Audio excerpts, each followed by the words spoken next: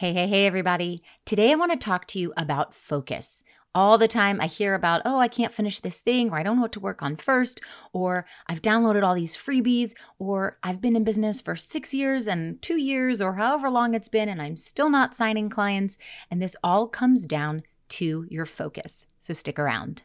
You're listening to Marketing Tips with Melissa podcast.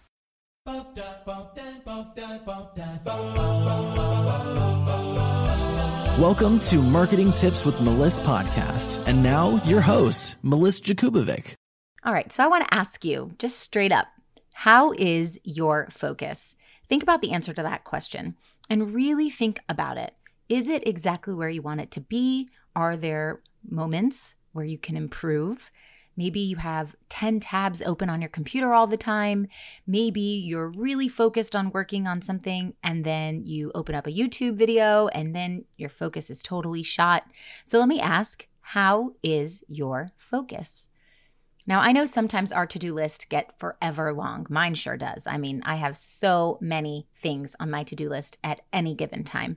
And I have several different to-do lists. Some are for myself, for my business. Some are for myself personally with family things. Some are for my teammates. So lots of different to-do lists running. You can imagine how focused I truly need to then be. And as an online entrepreneur, it can be especially challenging sometimes to pull in your focus, let alone decide which of these things take priority. Because if you have a lot on your plate, you do have to pick and choose which ones you're going to tackle first. So I wanted to give you some tips on that. The first tip is to start with a brain dump. So sit for 10 minutes. You can set a timer, which is really helpful. Set a 10-minute timer and get a piece of paper and a pen, or if you're a faster typer, open up a Google Doc or something like that, and just write everything that comes to mind. Whatever you need to get done, every single thing you can think of, and just dump it down on that list. Now, the second thing is I want you to expand those bigger items into bite-sized pieces. So if you did type this up, you may want to print it out at this point because we're going to make it fun and we're going to get, in step 3, we're going to use some color.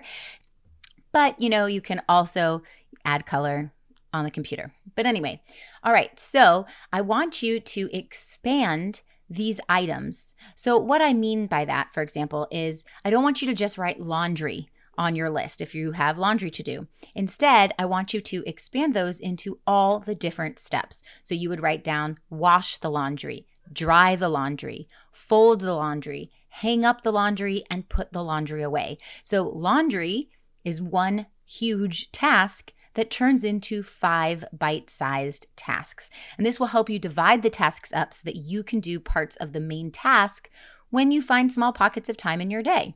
There's no rule that says that you must do all the steps of this item all at once. So for example, if you're doing laundry while you're working, you could wash the laundry and then go do your work. And then in 30 minutes, I need to move it to the dryer. And then you can say, later this afternoon in between 2 meetings, I'm going to fold and hang. And then tonight when I'm done with work, I will put it away. The laundry still gets done, but now you've got bite-sized pieces that you can fit into gaps in your calendar. Step 3 is to color code that list. I love this part. I like to use different colors. I have highlighters. My favorite are the Sharpie gel highlighters. You could use different sticky notes for this, different colored sticky notes. You could use different colored pens. If you're doing this on the computer, you can just highlight the background of each item on the list and change the color there as well.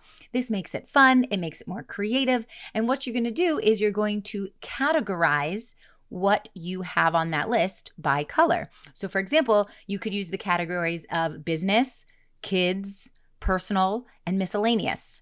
Now you get to pick these categories. You can even be more specific than that, but it's up to you. Number 4 is to prioritize.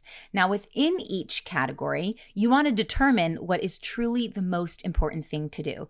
If you are obsessive like I am, or you are perfectionist like I used to be / still am, then you may want to rewrite your list here and put all of those colored categories together. If you printed this out on a sheet, you could even cut these up so each item on the list is its own little item, task, and then you can organize it on the floor into little piles. So we want all of your categories to be clumped together. Now, you don't have to rewrite your list. That's fine, but it does look a lot better and it doesn't take that much time and it makes you feel good because it's fun to cross things off and it's just easy to see everything all in one place. Hey, coaches and healers, it's time to feel supported in your business. Head on over to our free community to get access to my best resources for free. I'm talking marketing tips, business strategy, mindset, support, feedback, and so much more. Join now at spiritualwomenentrepreneurs.com. See you there. So within each category, I want you to determine what is the highest priority. So for business, it would be the money generating activities that actually move your business forward. Things that are going to make you money right now, those are the things you're going to start with. For kids, for example, it could be whatever is immediately going to provide you with a less stressful environment, like prepare dinner, because hungry kids are hangry kids. So if you know that preparing dinner is going to keep the family happy, which is going to create a less stressful environment, then that is a high priority. For personal, for example, you want to pick what will bring you the most joy, either directly, like getting a massage, or indirectly, like calling the doctor and booking that appointment that's been on your mind for several days so that you don't have to stress out about it anymore. The whole reason why we want to prioritize and pull our focus in is so that we have an easy way, carefree way of flowing through life. So we are removing as much stress as possible. So what is the highest priority? Anything that removes the most amount of stress.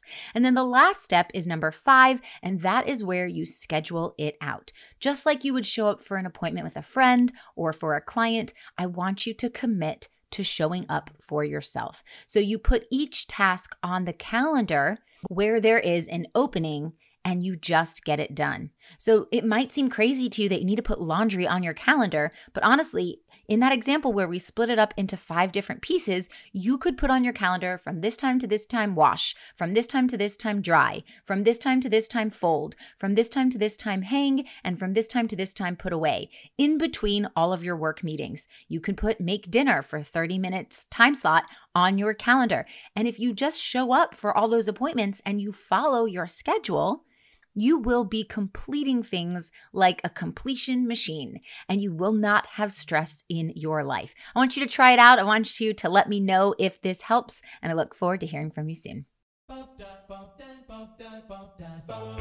Thanks for listening to the Marketing Tips with Meliss podcast at www.marketingtipswithmeliss.com. Oh, wait. Before you go, I've got a special invitation for you, so listen up. Join thousands of spiritual women, entrepreneurs, coaches, healers, and business owners in a cozy community to learn effective and aligned strategies to grow and scale your business through organic marketing and so much more. I'm inviting you to join my free community called the Spiritual Women Entrepreneurs to lift one another up in business, spirituality, finances, and emotional support. Visit spiritualwomenentrepreneurs.com. See you on the inside.